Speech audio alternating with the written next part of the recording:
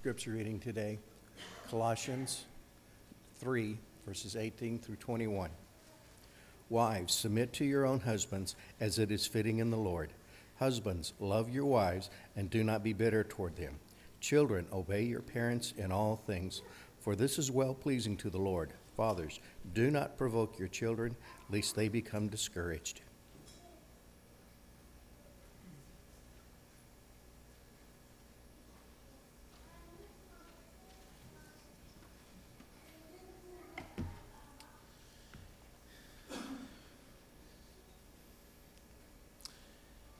Good morning. It's a blessing to be together. We're thankful for the opportunity that we have to be with each and every one of you this morning, to be able to worship our God and to sing songs of praise unto His name. And we're thankful that you are here. We have those who are visiting with us. We're especially glad that you have come our way, and we hope that you benefit as a result of our time together this morning. Over the past few weeks, we have been looking at some things pertaining to the family. And last Sunday evening, we looked at the notion of wives to be submissive to their husbands, as the Apostle Paul wrote in the book of Colossians in the 3rd chapter. In Colossians chapter 3 and in verse 18, he says, "Wives, be subject to your husbands as is fitting in the Lord." And so, husbands, if you thought that was going to be all that was said and that we were only going to direct our attention to the obligations and responsibilities of wives, then you were sadly mistaken, because now it's your turn in the hot seat. As the Apostle Paul then goes, "Husbands, love your wives and do not be embittered against them." He also goes on, "Children, be obedient to your parents in all things, for this is well-pleasing to the Lord. Fathers, do not exasperate your children so that they will not lose heart." In these short verses pertaining to the family and the relationships within the family and the obligations and the responsibilities and roles that we each play within the family, you might notice that wives get one verse, and yet men, husbands and fathers, you get 2 verses pertain to your obligations.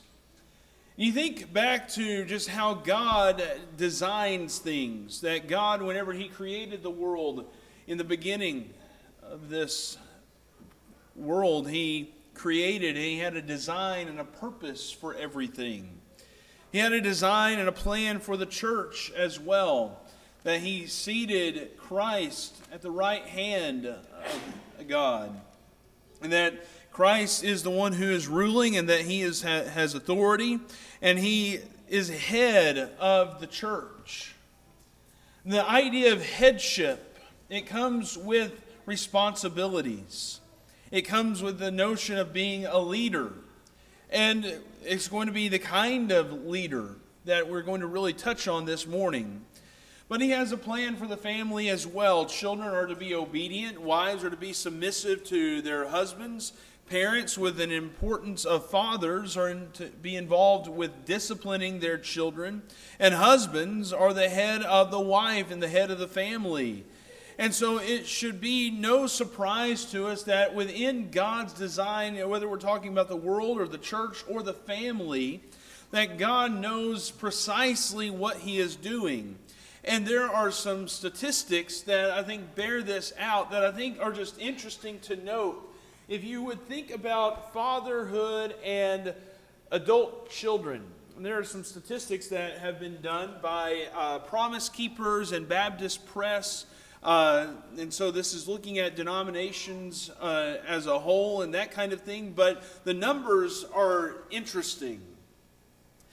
That if a father does not go to church, even if his wife does, only 1 in 50 of those children will become a regular worshiper as they grow up and become adults. If a father does go to church regularly, regardless of what the mother does, between 2/3 and 3/4 of their children will attend church as adults. I think that is interesting right there. That should suffice to say that there is evidence right here that what you do as a father is going to have a bearing on your children and what they do as adults. If a father attends church irregularly, but still attends, like he comes sometimes he doesn't. If he's irregular in his attendance, between half and 2/3 of their kids will attend church with some regularity as adults. So it's still a lot better than if the father doesn't come to church at all. If a mother does not go to church, but a father does, a minimum of 2/3 of their children will end up attending church as adult children. So if you think it's all about what a mother does, the stats don't bear that out. If a father does not go to church, but the mother does, on average 2/3 of their children will not attend church. When both parents attend Bible study, in addition to the Sunday service, 72% of their children attend Sunday school when they are grown. And when only the father attends Sunday school, 55% of the children attend when grown. When only the mother attends Sunday school, 15% of the children attend when grown. You see quite the disparity between that. And when neither parent attends Sunday school, only 6% of the children attend when grown. There is a direct correlation, I think you could say, between fatherhood and fathers who are involved with the church and with attending services and being at Bible study and being at Bible classes and what their children will grow up to do. There is more to this study that would look at when conversions, that if a child is the first person in a household to become a Christian, there is a 3.5% probability everyone else in the household will follow. If the mother is the first to become a Christian, there is a 17% probability everyone else in the household will follow. But when the father is the first to become a Christian, there is a 93% probability everyone in the household will follow. What a father does, the kind of spiritual leadership that a father provides, the guidance and the headship, the responsibility of fathers is pronounced. That you provide the spiritual direction, fathers and husbands, for your family, for your wives, and for your children. And it's time that husbands start acting like they have a responsibility in the family. Because God, He is the one who has appointed husbands as the leader in the family. And what you see in Scripture is that God has had a plan. As we have looked at this Psalm 127. In Psalm 127 in verse 1, unless the Lord builds the house, they labor in vain who build it. That there is a pattern, there's a direction, there's God being the architect of the family, that He is the one who has designed the family in the way that He has. With purpose and with intent, and we have to be sure that we're following the blueprint and the design. Children are to obey their parents. Wives are to be submissive to their own husbands, and husbands are to be the head of their wives and the managers of the household. In Ephesians chapter 5, in Ephesians the 5th chapter, where the Apostle Paul is writing to the church at Ephesus, and he says in verse 23, for the husband is the head of the wife, as Christ also is the head of the church, He Himself being the Savior of the body. There's a responsibility that you have to be the head of your family, the head of your wife.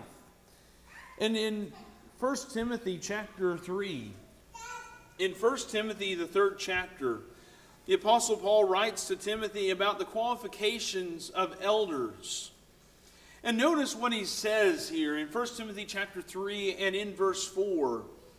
That he must be one who manages his own household well, keeping his children under control with all dignity. But if a man does not know how to manage his own household, how will he take care of the church of God?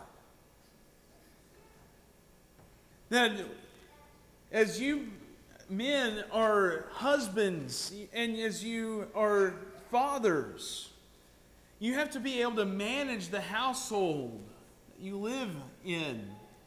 And if you cannot do that, then there is no way that you would be able to manage and oversee the church in the role and the responsibility that comes with being an elder in the local church.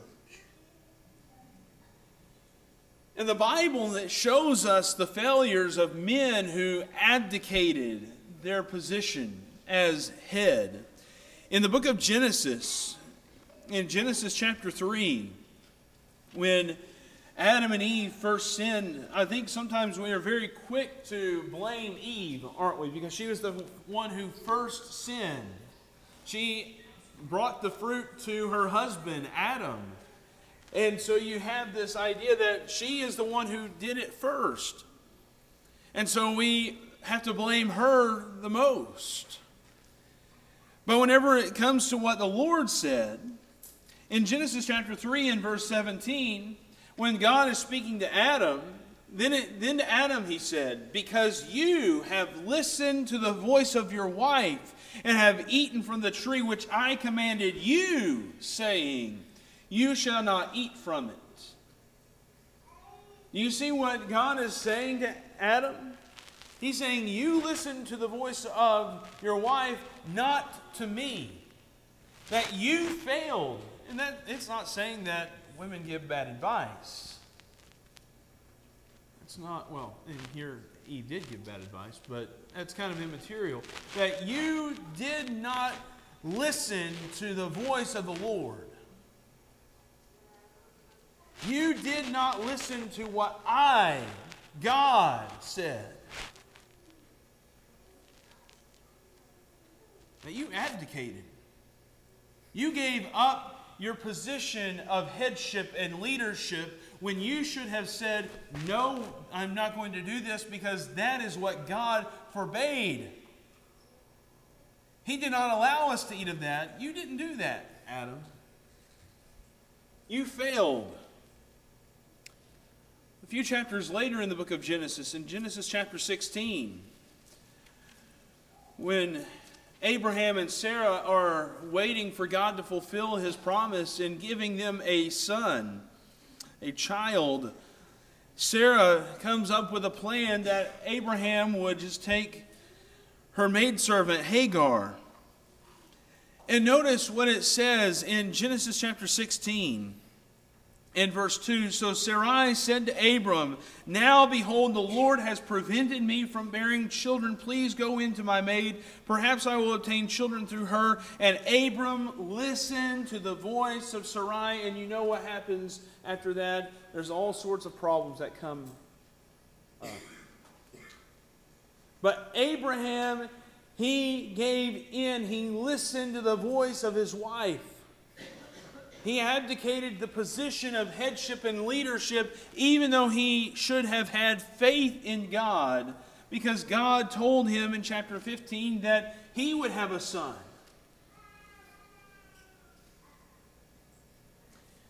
You think about Ahab in the book of 1 Kings. In 1 Kings chapter 21, perhaps a story that we have forgotten about. In 1 Kings chapter 21, when Naboth's vineyard is taken and Naboth is killed, Ahab, he tried to buy the vineyard from Naboth, but Naboth would not allow it. And so Jezebel, the wife of Ahab, comes to him. It says in verse 5, but Jezebel, his wife, came to him and said to him, how is it that your spirit is so sullen that you are not eating food? So he said to her, because I spoke to Naboth the Jezreelite, and said to him, "Give me your vineyard for money, or else if it pleases you, I will give you a vineyard in its place." But he said, "I will not give you my vineyard." Jezebel his wife said to him, "Do you now reign over Israel? Arise, eat bread, and let your heart be joyful. I will give you the vineyard of Naboth the Jezreelite." So you have this moment where Ahab is feeling sorry for himself because he was turned down on this purchase of land, or the exchange of land.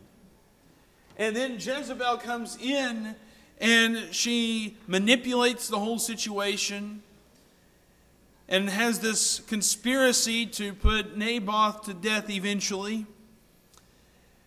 And it says in verse 15, when Jezebel heard that Naboth had been stoned and was dead, Jezebel said to Ahab, "Arise, take possession of the vineyard of Naboth the Jezreelite, which he refused to give you for money, for Naboth is not alive but dead."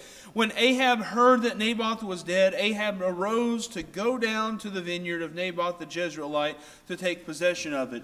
Then the word of the Lord came to Elijah the Tishbite, saying, "Arise, go down to meet Ahab, king of Israel, who is in Samaria. Behold, he is in the vineyard of Naboth, where he has gone down to take possession of it. You shall speak to him, saying, Thus says the Lord, have you murdered and also taken possession? And you shall speak to him, saying, Thus says the Lord, in the place where the dogs licked up the blood of Naboth, the dogs will lick up your blood, even yours." And notice in verse 21, "Behold, I will bring evil upon you and will utterly sweep you away and will cut off from Ahab every male, both bond and free in Israel." You might be thinking, what did Naboth have to do with any of this? It was Jezebel's conspiracy. It was Jezebel who concocted the plan and found a way for Ahab to get what he wanted.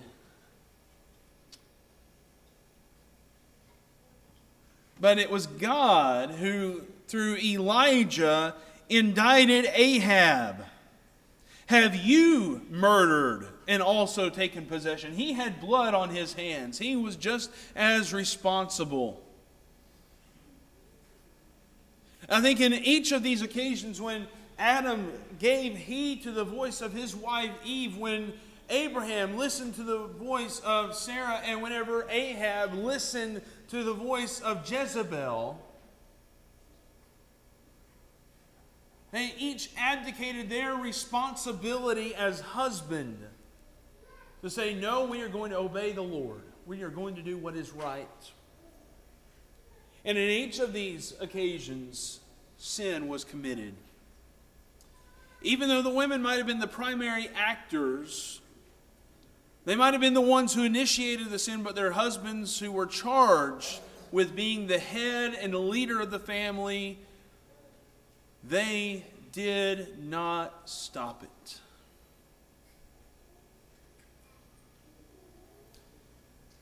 Men, we have a responsibility in the family to lead, to do what God has said. From my second favorite translation of the Bible, the King James Version, in 1 Corinthians chapter 16 and verse 13, it says, "Quit ye like men." I love that statement. Although I did hear a brother in Christ say that means quit acting like a man, and that's the exact opposite of the meaning of that verse. Reading from the New American Standard, it says, "Be on the alert, stand firm in the faith, act like men, be strong." That is what that verse means. That's what that statement, "Quit ye like men," means. It's time for men to be men. You think about the attacks on manhood in our society and masculinity. I looked up every definition I could find on the internet about toxic masculinity. You hear about that a lot. And in each of it, it included a critique of toughness and strength. That it became a criticism that we teach men to be tough and to be strong. And while Paul was not talking about physical strength here, it does take mental toughness and fortitude to lead as a man. Now, that's not all that manhood is defined by. Don't misinterpret what I say or what I mean. Because in any definition of manhood, you can look at the Psalms, right? You can see David, who might have been the manliest of men, who was a king, a successful warrior in battle, who was sort of a ladies' man. He could write poetry. He was in touch with his emotions. Manhood will allow you to be a poet and to be aware and to be able to converse about your emotions. It will allow you to be a musician like David was. Being a man will allow you to be a teacher and a preacher like the Apostle Paul, who said on a few occasions that he did not have much, but that he learned to be content. Life is not all about money. And I think sometimes we need to encourage our young men to focus their life to become preachers and teachers in the Lord's church, or guess what? We're going to have a generation where there are no preachers and teachers in the church. Don't discourage that. I was given good advice, I think, whenever I was a young guy beginning to preach and think about preaching. An older preacher, he told me, he said, don't preach because you can't do anything else. He said, don't preach for that reason, because if that's the reason that you're preaching, then you're probably not going to be a good preacher. Preach because you want to. Preach because you have a desire to. Not because it's the only thing that you can do and that you have to settle. Be the kind of man who could be successful in anything, is what he told me. And then apply that to preaching. Men need to be able to be teachers and preachers. Men need to be attentive and caring and sympathetic and empathetic and show their emotions. Jesus had compassion for people. And so whenever you see that he says, act like men, it can include all of those things, but it certainly and must include what Paul says, be strong. I would submit to you that in each of the occasions that we looked at with Adam and with Abraham and with Ahab, those are three depictions of weak men who were not strong, who did not stand up to say, this is what we must do, because this is what is right. They abdicated out of fear because they were not courageous. And it's time for men to quit compromising and being shaped by society's standards or fear of violating society's standards and thoughts. And it's time for men to become the kind of men that God expects us to be. And that means that as the head of the wife, that we need to begin leading with love, just as Christ loves. In the book of Ephesians, in Ephesians chapter 5, and in verse 25, Paul writes here, husbands, love your wives just as Christ also loved the church and gave himself up for her. Earlier at the beginning of this chapter, Paul says in verse 1, therefore be imitators of God as beloved children and walk in love, just as Christ also loved you and gave himself up for us, an offering and a sacrifice to God as a fragrant aroma. Two ideas here. Be imitators of God. You mimic God. You mimic his love and his concern and his investment in us through sending His Son. And His Son, Jesus Christ, who died for us. That was how much God loved us. That was how much Christ loved us. And husbands, you are to love your wives just as Christ also loved the church and gave Himself up for her. That means that, husbands, you are charged to mimic God's love in the home. That you are to have this display of God's love in your family, and you're to show that to your wife and to your children. That you are to become the conduit, the way in which God's love touches the life of your wife and your children, for them to see. If husbands become miniature versions of God and Christ in the family, then think of how that would fill the home with love. Just as the Apostle Paul wrote to Titus about wives loving their husbands and loving their children. You think about how that seems so at odds, doesn't it? It seems strange that Paul would have to explain that wives are to love their husbands and love their children. That's what we would seem to think that should be natural, right?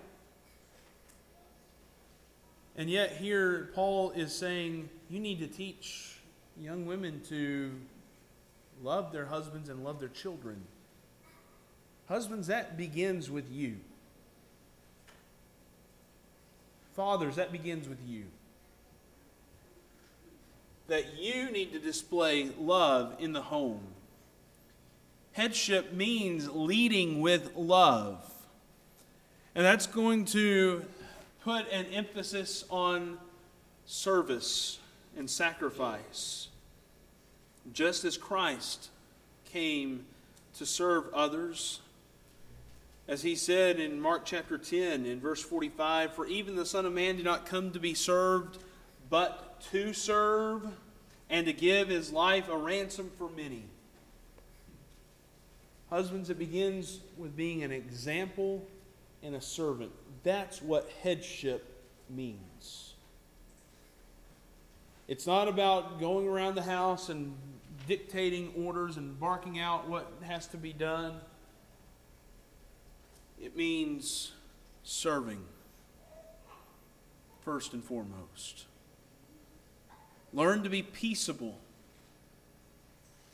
as we are commanded to be in Colossians chapter 3 and verse 15. Don't be quick to anger in the book of Proverbs, in Proverbs chapter 16. In Proverbs chapter 16 and in verse 32, notice here, in Proverbs 16 and verse 32, "He who is slow to anger is better than the mighty, and he who rules his spirit than he who captures a city." That if you are able to rule your own emotions and your spirit and your anger, if you are able to demonstrate self-control, you are better than the mighty man who captures a city. That's what love requires. Headship means to be disciplined yourself and to discipline your children. That's what love demands. In Hebrews chapter 12, and in verse 5, the Hebrew writer says, "And you have forgotten the exhortation which is addressed to you as sons. My son, do not regard lightly the discipline of the Lord, nor faint when you are reproved by Him. For those whom the Lord loves, He disciplines, and He scourges every son whom He receives."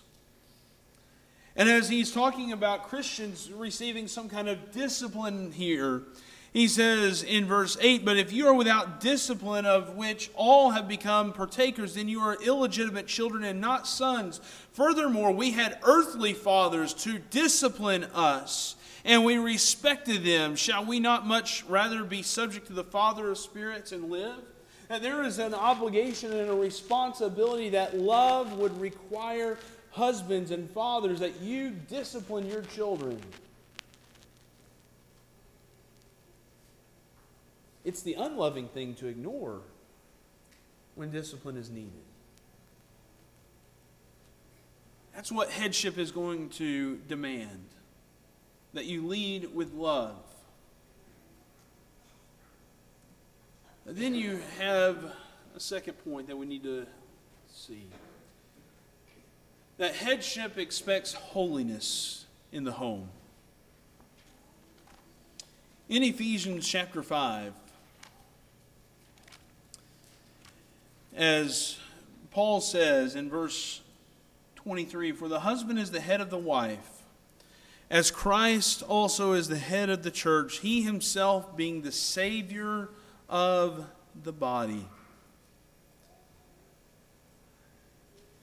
And as in this discussion about Christ and the church,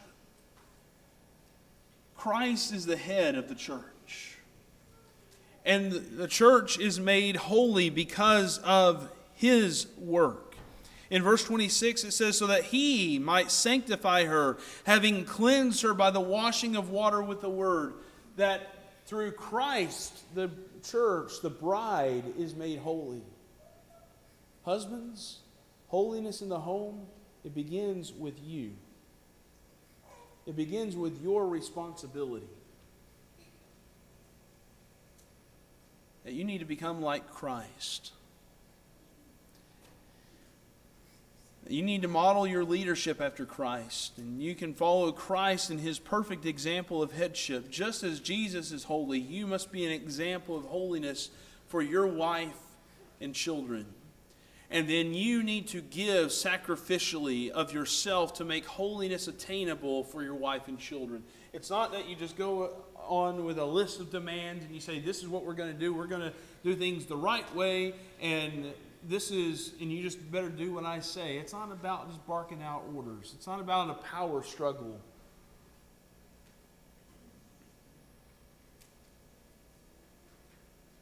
Because you can go around telling your wife and children that you expect them to dress modestly and to behave appropriately. But if you don't model holiness yourself in your behavior, and if you don't take the time to remove obstacles and challenges out of the home, then you're not leading the way God wants you to. You need to give of yourself, and you need to look at yourself. And then you need to give attention to holiness in the home. In Romans chapter 12, in Romans the 12th chapter and in verse 1, Paul says, "Therefore I urge you, brethren, by the mercies of God, to present your bodies a living and holy sacrifice acceptable to God, which is your spiritual service of worship. And do not be conformed to this world, but be transformed by the renewing of your mind, so that you may prove what the will of God is, that which is good and acceptable and perfect." How many of us have been influenced by this world and have allowed our homes to be conformed to this world and the standards of this world? And husbands, that lies squarely on your shoulders. That responsibility of keeping it out, keeping it at bay in speech, in the kind of words that are demonstrated around your house, in the kind of dress that we might wear, the modesty that we demonstrate in recreation, in our hobbies, and what we go and do, and what we say, and the things that we participate in, and how that we conduct ourselves in all of those things. We need to make sure that we are making holiness a priority. That we're going to serve God first and foremost in our family. Just as Jesus said in Matthew chapter 6 and verse 33, "But seek first His kingdom and His righteousness, and all these things will be added to you." And in that context, Jesus is talking about the problem of worrying and anxiety, focused on all this world's stuff, seeking after food and clothing and riches. Yes, husbands, provide for your families. Work and demonstrate good work ethic. Provide. But if that's all that you're focused on, you're not focused on enough. Focus on serving God. That's what Jesus is saying. Seek first His kingdom and His righteousness. You seek holiness, and you make first priority the kingdom of God. That you're going to be at worship services on Sundays and Wednesdays. You're going to be at Bible study, as we looked at all those statistics at the beginning. Make that a priority. Make this a priority.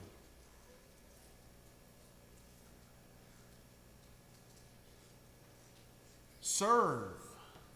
If you've been asked to serve as a deacon or an elder in the Lord's church or a Bible class teacher or even the person who picks up the trash, serve with all your heart. Because it's not about you, it's about serving the Lord.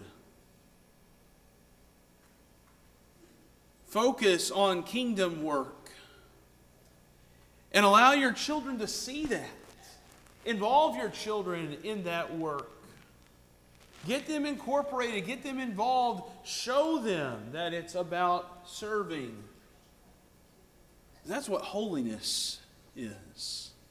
It's about being useful in the Master's kingdom and in His service. And if you can do that, if you can teach your children that, if you can involve your family in that, and you will be modeling the kind of holiness, the kind of life that Christ wants for your family.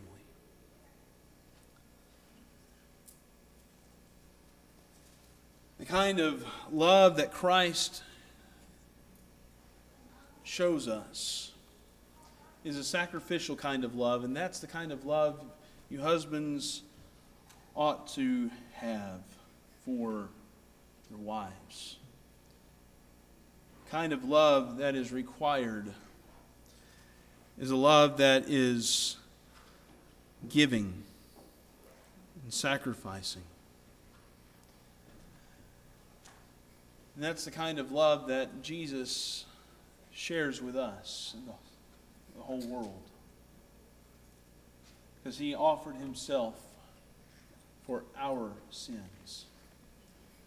This morning, if you are not a child of God, will you not become a Christian? Christ died for you. He went to the cross and He gave His very life for you so that you could be holy, that you could be saved. And if you need to become a child of God, we encourage you to make that commitment to the Lord now.